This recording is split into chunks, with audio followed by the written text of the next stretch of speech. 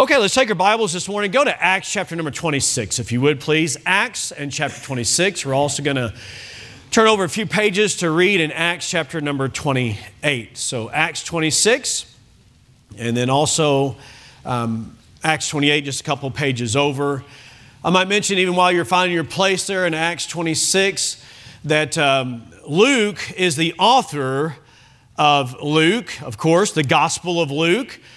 And he explains to the recipient of that letter, and he's also the author, this would be like volume 2 of the letter that he wrote to Theophilus, a Gentile believer. And he wrote to him, I just flipped back and looked at the verse in Luke 1:4. He says he's writing these things to him that he might know the certainty of those things wherein thou hast been taught. Now, I'm not sure if I quoted that just exactly right, but I think you get the idea. Luke is saying, there's already been other eyewitnesses' accounts, but I want to give this account as well under inspiration of the Holy Spirit, Theophilus, that you might know you've not believed some kind of a bogus fable or fairy tale, but this is verifiable truth. And so he's writing to encourage him in his faith. Now, who here doesn't need encouragement in their faith along the way? All of us do. But then also to understand the message of salvation. So I'm reading in Acts chapter 26 in my Bible reading, and there's a phrase here that stood out, and then also a phrase in 28 that we'll look at. So let's just begin reading in verse number 1, and then we'll explain the context as we get into the message here this morning. Then Agrippa said unto Paul, Thou art permitted to speak for thyself. Well, that's telling a Baptist preacher, preach. Man, does he. Then Paul stretched forth the hand and answered for himself, I think myself happy, King Agrippa, because I shall answer for myself this day before thee touching all the things whereof I am accused of the Jews. Especially because I know thee to be an expert in all customs and questions which are among the Jews. In other words, he's saying, Agrippa, I know that you have some context to all of this, and we'll explain as to why he makes that comment later on. Wherefore, verse number 3, the last part of it, I beseech thee to hear me patiently. My manner of life from my youth, which was at the first among mine own nation at Jerusalem, know all the Jews, which knew me from the beginning, if they would testify, that after the most straightest sect of our religion, I lived a Pharisee. And now, he explains in verse 6, and now, at this current hour, now, I stand and am judged, notice this please, for the hope of the promise made of God unto our fathers. I stand here today judged for the hope of the promise made of God unto the fathers. The hope, the promise, made by who? Made by God. Unto who? The fathers, the Jewish ancestry. The promise made. Verse 7. Unto which promise our 12 tribes, the 12 tribes of Israel, he's referencing our 12 tribes, instantly serving God day and night, hope to come, for which hope's sake, King Agrippa, I am accused of the Jews. Why should it be thought an incredible thing with you that God should raise the dead? We'll stop our reading in chapter 26 there, though he goes on. And we'll reference it. And he's given his testimony about how God commissioned him to open their eyes, to turn them from darkness to the light, from the power of Satan unto God, that they might receive the forgiveness of sins. Okay, now chapter 28, if you would please just briefly. This is after the voyage to Rome, the rather eventful voyage. And they come to Rome, and then Paul, it says in verse 17, that it came to pass that after 3 days, Paul called for the chief of the Jews. The chief of the Jews together, and when they were come together, he said unto them, men and brethren, though I have committed nothing against the people or customs, of our fathers, yet was I delivered prisoner from Jerusalem into the hands of the Romans, who, when they had examined me, would have let me go, because there's no cause of death in me. But when the Jews spake against it, I was constrained to appeal unto Caesar, not that I had aught to accuse my nation of. Notice verse 20. For this cause, therefore, have I called you to see you and to speak with you. Notice this in the last part of verse 20. Because that for the what? The hope. Because that for the hope of who? Israel. For the hope of Israel, I am bound with this chain. So the Jews make comment there, and they say, we desire to hear thee because we have heard that this is spoken against everywhere. And so then in verse 23, we'll read one more verse before we get into the message. It says, when they had appointed him a day, there came many to him into his lodging, into Paul's home. He was under house arrest, to whom he expounded and testified of the kingdom of God, persuading them concerning Jesus. Notice this, both out of the law of Moses and out of the prophets, from morning till evening. See? Preaching takes time. From morning till evening, he preached to them. Basically one message. Jesus is the Messiah. And he went from the books of Moses into the prophets. And so I was struck with that thought, the hope of the promise made. That's our title. I'm just borrowing what Paul said, for the hope of the promise made. I hope you'll consider that with me and listen patiently, as Paul said. Listen patiently. But I think it'll be a great help to you because we haven't believed some cunningly devised fable, but that which has been foretold. So I pray that you'd bless the reading of your word today. I pray that you'd speak to our hearts. I pray for those that may not be saved that you'd help them to understand that this was not done in a corner. This was not an afterthought with you. This was your eternal plan, prophesied, orchestrated, and now proclaimed into the far reaches of the earth. And we're glad to get the message right here in Oklahoma. In Jesus' name, amen. Amen. You may be seated.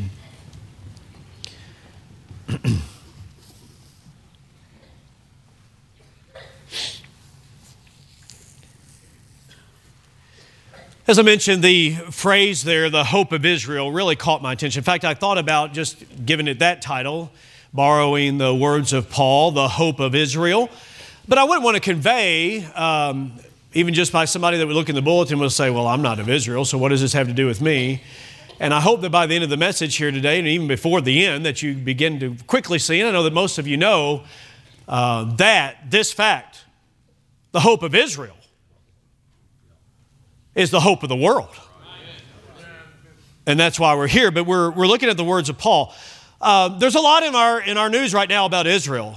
I don't know of any time in my lifetime, at least, that Israel hasn't been more forefront in the news. And having been there this year and up in Golan Heights and also in the West Bank, we didn't make it down to that area near Gaza Strip, except that we were in the Dead Sea area, and we were in some places where there was obvious hostility. Even then, I mean, even while we were there, there was an occurrence where there was a car that was run into a group of people intentionally, and so I mean, there's still a lot of that's going on, and certainly after the attack on October the 7th.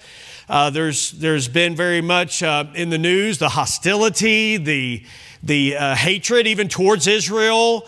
That has been long-standing, the anti-Semitism against Israel that has been long-standing. Just this week, actually, I use an app to pray for unreached people groups.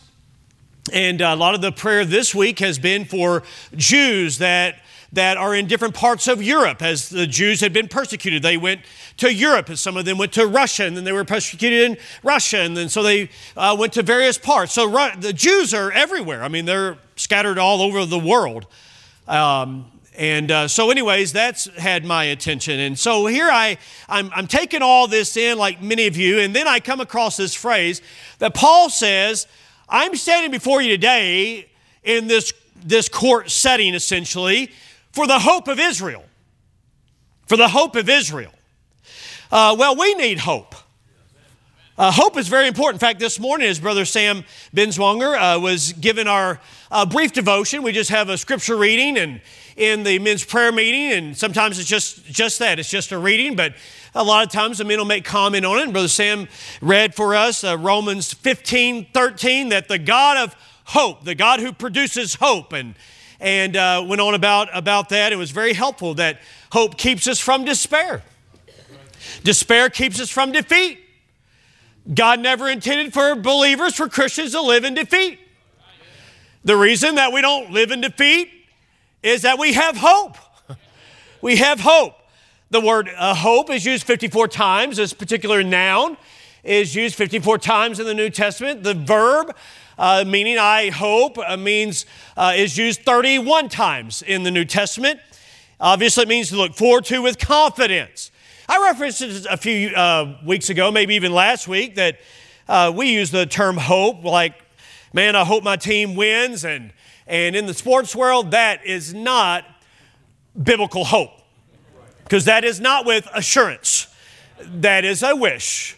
That is a desire. It is not a confidence. That's not the Bible hope. That's not what Paul is talking about. He's not saying for the hope of Israel, like we hope this kind of works out. Oh, no. It's rather this. It's the hope of Israel. It's the steadfast assurance of Israel. It's what God did. In fact, it's that expectation that God was going to work. And that's, in fact, why I intentionally chose Luke chapter 2 as Simeon. All his life had waited for the Messiah to come. And God allowed him in his lifetime, with his own eyes and with his own hands, to hold the promised seed, the Christ, the Messiah. That he got to see the expected one, the hope of Israel. The hope of Israel.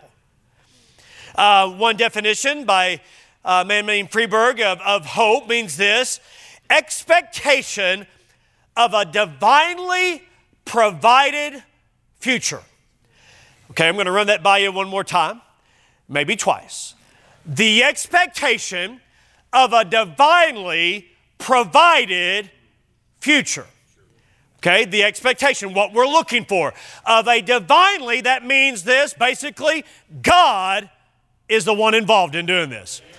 The expectation of a divinely provided, I like the word that he used there, a divinely provided future. So here, Paul is saying, I stand here today, can I put it in those terms, for the expectation of a divinely provided future, not just for Israel, but for anyone who would trust this same hope, this same one who was indeed the hope of Israel. So I hope to make the case today that he is not just the hope of Israel, but that he is indeed the hope of the world, and he is thus your hope. Amen. Our hope. And that's why we sing so much about it. That's why there's so many songs. What is there, 700 some songs in the songbook? And that's why we sing so many songs even at this time of the year, is that our long expected hope had come. So no doubt, I mean, this is our custom. In fact, this is just a biblical approach to understanding the Bible. You got to put it in its context. So what's a little bit complicated about this, and the reason I'm asking you to hear patiently, is that Paul is in a series of court standings that are directly related to this very important part of our New Testament. That he is the God of not the Jews only, but of the non-Jews, the Gentiles. You and I, though there may be some here, I know there may be some that have at least some Jewish ancestry, but for the most part, we're all non-Jews. Paul was a Jew. In fact, he says, I was a Pharisee. So this really generated an incredible controversy in their time.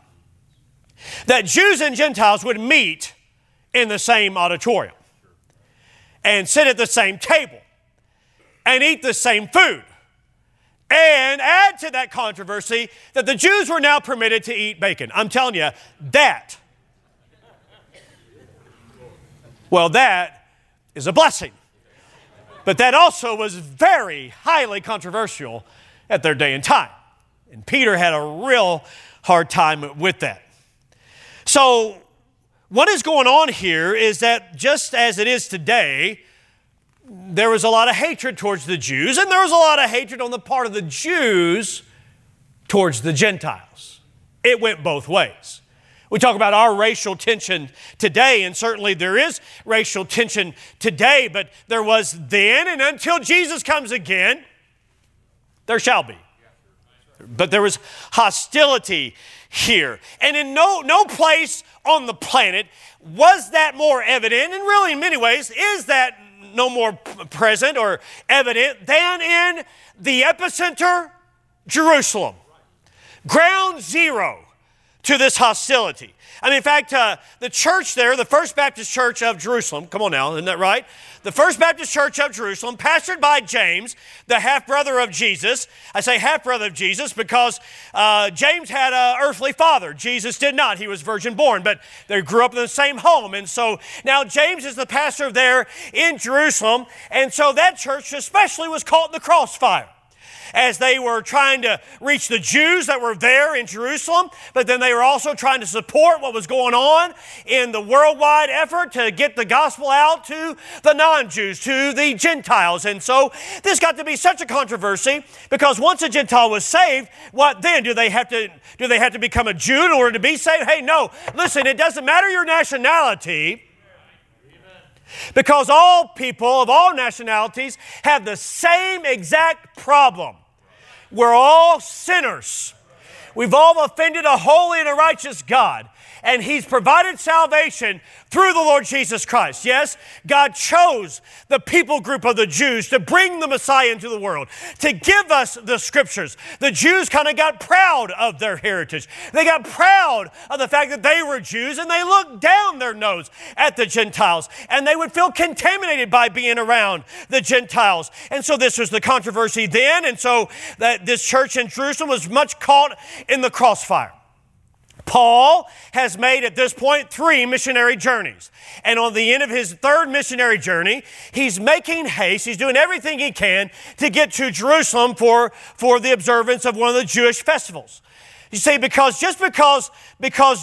Paul was now a Christian did not mean that he didn't care about his Jewish heritage. Is everybody following along with this so far? I want to make sure that you're still listening patiently as we get to the essence of the message. But Paul faced a lot of opposition in his day and time from both Jews and Gentiles.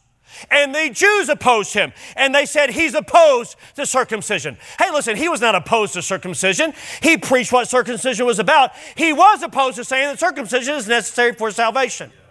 They accused Paul of being opposed to the law. Paul was not against the law. Paul used the law to show that, yes, all have sinned and come short of the glory of God, and that the law causes us to shut our mouths. Romans chapter 3 and verse number 19, that the earth might be quiet before God, silent before God, because we've all broken His commandments. So Paul was not against the law. They accused Paul of being against Moses. But how many times do you read that Paul quoted Moses and referred to the teachings of Moses? They said that Paul was anti-Jewish, and yet Paul was making a great effort to be in Jerusalem to observe the Jewish feast and to bring an offering from the Gentiles for the Jews. He's not against the Jews. So what happens then, and I'll need to speed this up a little bit. I get it, I understand it, but I just want to make sure everybody's understanding why he's in this courtroom standing before this Herod Agrippa. And what exactly is going on, and why does he refer to the hope of Israel? It's all in this context of the tension that was between the Jews and the Gentiles. And so to make the point, James says to Paul, we have these 4 men that are under a vow, and they're going to go to the temple. Why don't you go with them, accompany them? And he would purify himself to enter into the temple area, and that Paul did. Whether you agree with that or not, that Paul did. Paul had no shame in doing that. Paul had no hesitation in doing that. And so he did so. He went according to the laws of the purification and entered into that area. So then what happens is that there's this group of Jews that were all the way in Asia who evidently followed Paul and caused problems right there in the temple. And they accused Paul of basically desecrating the temple area because he brought a Gentile into the area. Not at all. Not at all what Paul did. Okay, now if Paul wanted to pollute the temple, why would he even purify himself? So this doesn't stand in terms of an actual accusation. But then there's this whole big riot that ensues, and so Paul is nearly pulled apart as the Jews are arguing over him, and so then the Gentiles, the Romans, get involved. Paul stands before a Jewish crowd speaking and preaching in Hebrew, and they listen to him up to a certain word. When he says Gentiles, the sermon was over. They stopped listening to him. And then a group of 40 men wanted to kill Paul. And so Paul was secretly transported far north to Caesarea Maritima, where we got to go this year. And actually they just unearthed a cell that they think may have been where Paul was imprisoned. That has just been discovered within recent bit. And so then the Jews from Jerusalem come up to where he is there at the governor Felix. And he stands before Felix. He's going to stand before Felix, Festus, and Agrippa. Everybody got that?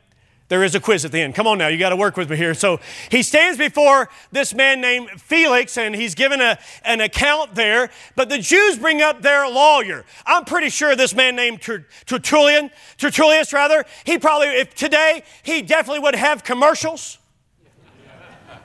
with an easy-to-remember phone number like 444, whatever it is. It'd be like, Tertullius wins. I'm just guaranteeing you. It's exactly how it would be. This man, Tertullius, takes his spot there before Felix, and he says, he flatters him, and he makes the case against Paul and says he's basically a pest to this society. He's a ringleader of a dangerous group known as the Nazarenes. He's planned to profane the temple. He does all these things, and then Paul gets his turn. Only this time, as he stands there before Felix, Felix is, I think, under conviction. He says, I'll wait till Claudius Lysias comes. And so he puts it off. Hey, listen, sometimes when God begins to knock on your heart's door and you get under conviction, sometimes what you try to do is put it off to another Sunday. Put it off to another time. God's showing you that you're a sinner and that you need to be saved. And it's easy to put it off. I want to encourage you right here. Don't put off what God is speaking to your heart about. And so then Felix says, I want to hear him again. And this time he brought his wife, Drusilla, who was a Jewish, the Bible says. Her great-grandfather was Herod the Great. Matthew chapter number 2, the one that had the babies killed there. And so her brother is going to be Herod Agrippa II that Paul's going to stand before. The Herods were messed up. Come on now. The Herods were part... They at least had some claim to some Jewishness, and there'd be a little bit more than what we're going to go into here today, but they do have a little bit more understanding of the Jewish history and the Jewish theology than what Felix would have. It's interesting. You got time for this? Okay, good. Drusilla was arranged in marriage at age 14 to a man that she didn't like, and she lived unhappy. Felix, his name means happy. He'd been married 2 times already. He encouraged Drusilla, divorce your husband, marry me, and I'll make you happy. Drusilla married him at age 16, and so now Paul the preacher stands before Felix, who's in an adulterous relationship with Drusilla, And he reasons with them, Paul does, of these things, righteousness, temperance, and the judgment to come. Felix had had enough. And I imagine Drusilla had as well. So anyways, they dismissed him, and so now he stands before another man 2 years later, a man named Festus, who had come into that area of being the governor in Caesarea Maritima. And so he's standing now before this man Festus, and Festus figures this, if I'm going to send this man to Caesar, because Paul had made a plea to Caesar, he didn't want to go back to Jerusalem because he knew he wouldn't get a fair trial there, and Paul says, I appeal to Caesar. Paul had always wanted to go to Rome anyways, and this would be a free ticket. That wasn't why he did it, but that's exactly what happened, is that he got a free trip to Rome, and so Rome paid the expenses to get the gospel there. He stands before this man named Festus, and Festus says, if I'm going to accuse a man of something and I'm going to send him to Caesar, I probably ought to have some charges. But I don't know what I'm sending him there for.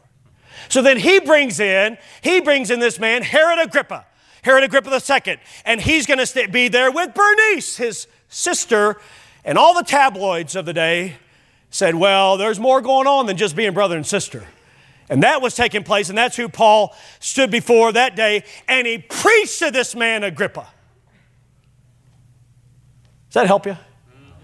That's the context of Paul standing here before this man Agrippa, who is a sinner, his wife's a sinner, Festus is a sinner, Felix was a sinner. All these people are sinning against God, and yet there's a God in heaven that loves them enough to give them the opportunity to have the preacher of maybe a preacher stand before them in Paul and declare to them the hope of Israel. Now that phrase would have been controversial.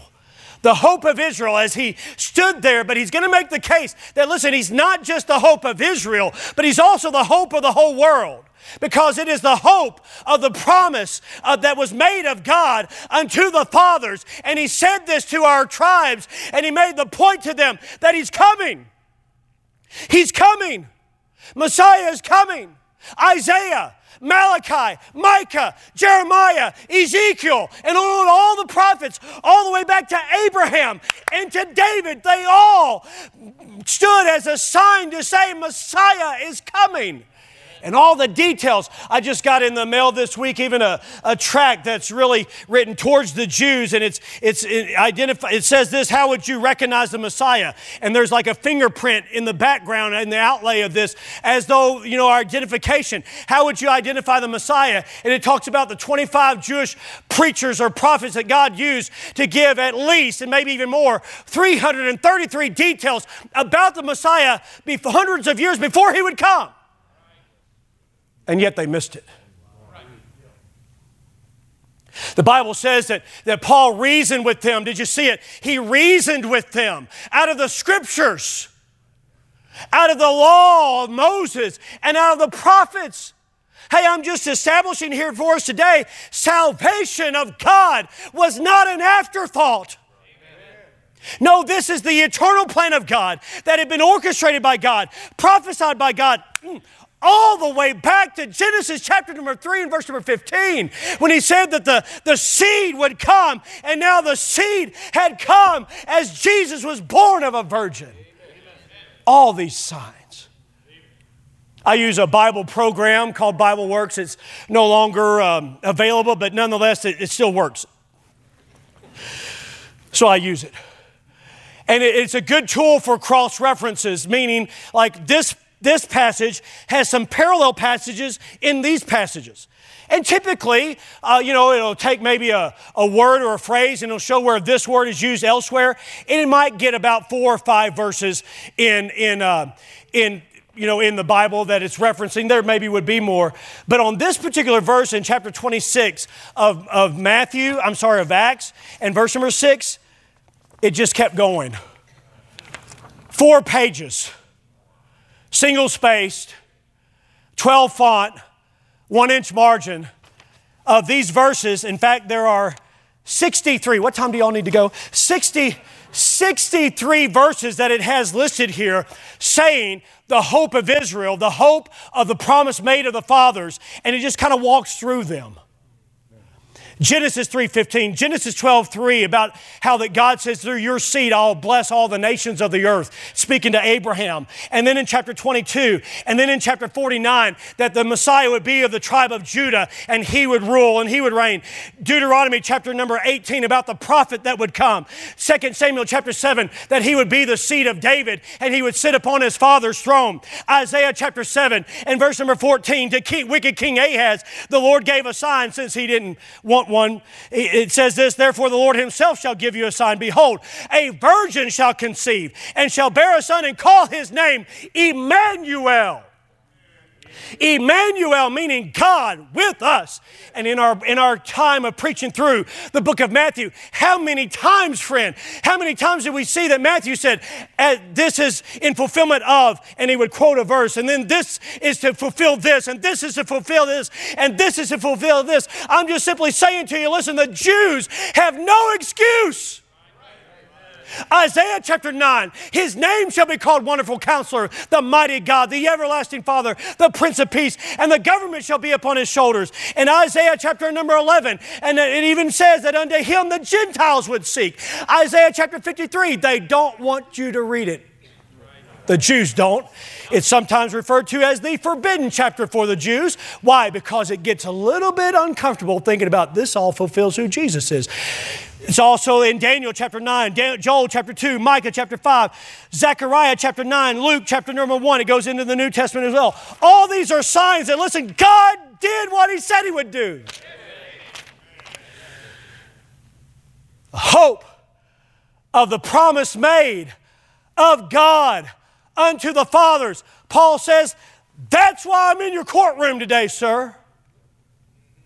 Because God said, and God did, because you are who you are as a sinner and you need a Savior. Hey, can I tell you something? Paul was consistent, whether he was talking to some peasant farmer in Lycia or if he was talking to a king that was sitting upon his throne who'd come in with a great pomp. It did not matter to him, because at the end of the day, friend, every one of us are sinners that desperately need a Savior. And God gave all these details, and God gave all these signs pointing to the fact that he would come, and he came. Amen. You ever been driving on I-44 or I-40, and you see these massive signs that say something like this? See Fantastic Caverns, right?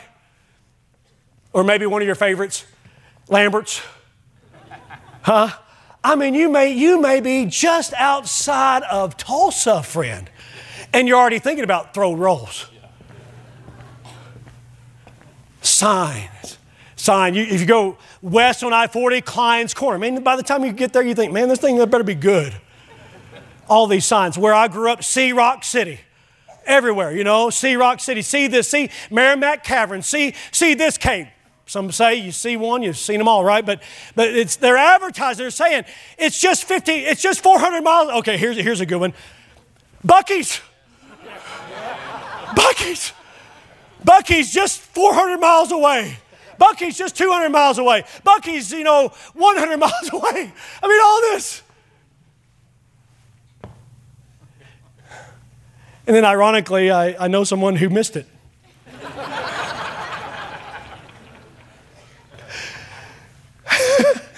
I'm not going to name who it was. How did you miss that? It's huge. 100 gas pumps? I mean, that's kind of hard to miss. They have all these signs. See this, see this, see this, see this. And then if you miss it, they might even have a sign that says this, turn around. You missed it. You know what Paul is doing here? He's saying, listen, all these prophets organized by God all these years have said, he's coming, he's coming, he's coming, he's coming, he's coming, he's coming. And the Jews missed it. Paul is standing here as a sign saying, you missed it, turn around. He's the Messiah. The Messiah is not a national movement. A Messiah, no, it's not Israel as a nation. No, the Messiah is a person. And the Jews have sadly missed it. But it's not just Jews that missed it. Paul preached that day of righteousness and judgment and temperance and judgment to come, and people squirmed in their seats because they knew that they were sinners. And the Bible says that some believed and some did not believe. He preached there in Rome, and he was assigned to a Roman guard who had to stay with him all day long and hear him preach. And some of them maybe got saved. But he preached to those men that came, those Jews that came. The Bible says, did you catch it? From morning until evening. You say, man, I'm kind of feeling like that's what's happening here. From morning until evening. Well, listen, can you imagine why? I mean, given all the verses that I just mentioned in really fast motion, and probably made Miss Debbie work extra hard doing sign language, going through all those rather rapidly, and he went from morning until evening, showing them, demonstrating that he is the Savior, and you need him. And some of them believed, and some of them did not believe, which may very well be the case here today. I want to ask you, based on what you know from the Scriptures and based on what has been presented even here today, and if you want a copy of all these verses, I'd be more than glad. If you want to spend from morning till evening going through the verses, I'd be more than glad to do that. You say you're just saying that. No, I'm for real. I'd be glad to do that, to show somebody from the Word of God that, listen, this is not a fable. This is not a myth. This is not something that men have made up to control the people. No, this is God, very God, who came and was born of a virgin and lived a sinless life and was crucified on an old rugged cross and buried in a cold grave, but who came forth from the grave, verifying everything that he said and demonstrating that he was indeed the Son of God, the Messiah, the Son of Man, Emmanuel, God with us. Amen. How much more evidence do you need? That he is who he said he is. Let me ask you this, related to that. How much more evidence do you need that you're a sinner that needs a Savior? How much more evidence do you need that your way's not going to work with God? How much more evidence do you need to see that man's plan for salvation is always going to come up short? How much more evidence do you need that you could try a million other things in this life apart from God and it'll come up empty over and over again?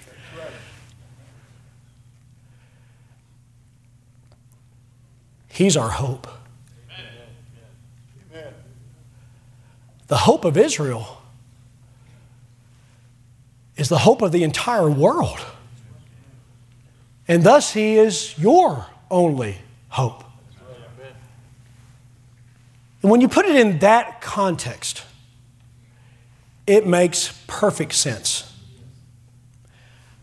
that we are here today rejoicing in the fact that he came and in the fact that he is coming again. Because he has provided, and we have the expectation of a divinely provided future. Amen.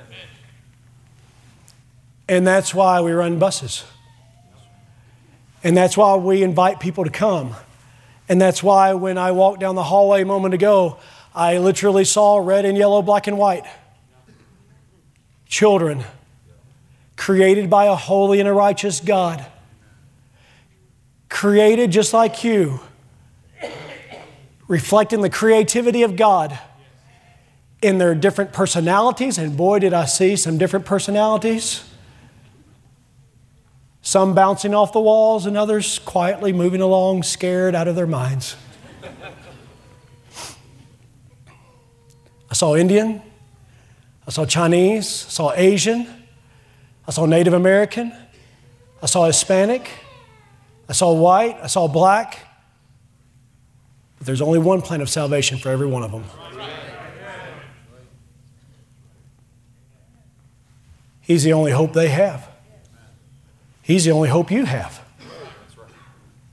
Friend, that's why we give to world missions. That's why we're very intentional about the desire to start churches or help struggling churches. Because he's the hope of all the world. You're here today and maybe your life's in a big mess. Or you know that you're not saved, or there's things going on, even as believers. Come on now, we're not immune from the struggles and the problems of life and even the struggle with our own self. He's still our hope. And Paul, by the way, I might mention this too. Paul went through all that he went through because of that hope. So whatever you're going through, there's still hope. And for the hope of the promise made of God unto the fathers, it's worth it that you go through the trials of life and still serve God, who is our hope, and have joy in believing. Joy and peace in believing, as we heard this morning in the men's prayer meeting. Trust in Him who is our hope. Let me ask you this morning before we conclude. Is He your hope? Is He your hope? Let's stand together here this morning.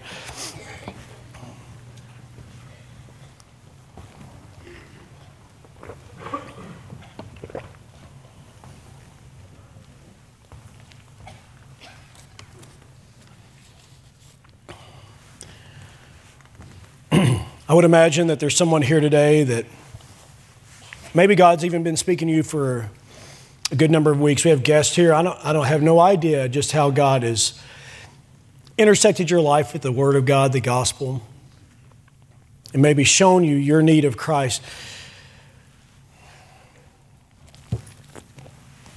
He's able to save you today. Let me encourage you, don't put it off like Felix did and Agrippa, and Paul said that to Agrippa, he was urging him to trust Christ, and Agrippa said, almost thou persuadest me to be a Christian. Maybe you're almost persuaded, struggling, wanting to put it off, but I encourage you today, don't put it off another day. Trust Him today. Heavenly Father, I thank You for all the scriptures and how often we see that Jesus Himself and Paul and Peter reasoned out of those Old Testament scriptures, pointing to the Messiah, pointing to Christ. I pray for those here today that may not have the assurance of salvation. I pray that You'd speak to their hearts even at this very moment, God, that You'd show them the promise made has been fulfilled, and the Messiah has come to save them from their sins, to forgive them. I pray, just like You said of Paul, that You sent him to open their eyes, to turn them from darkness to light. I pray that that would be the result of the message here today. I pray this in Jesus' name. Amen.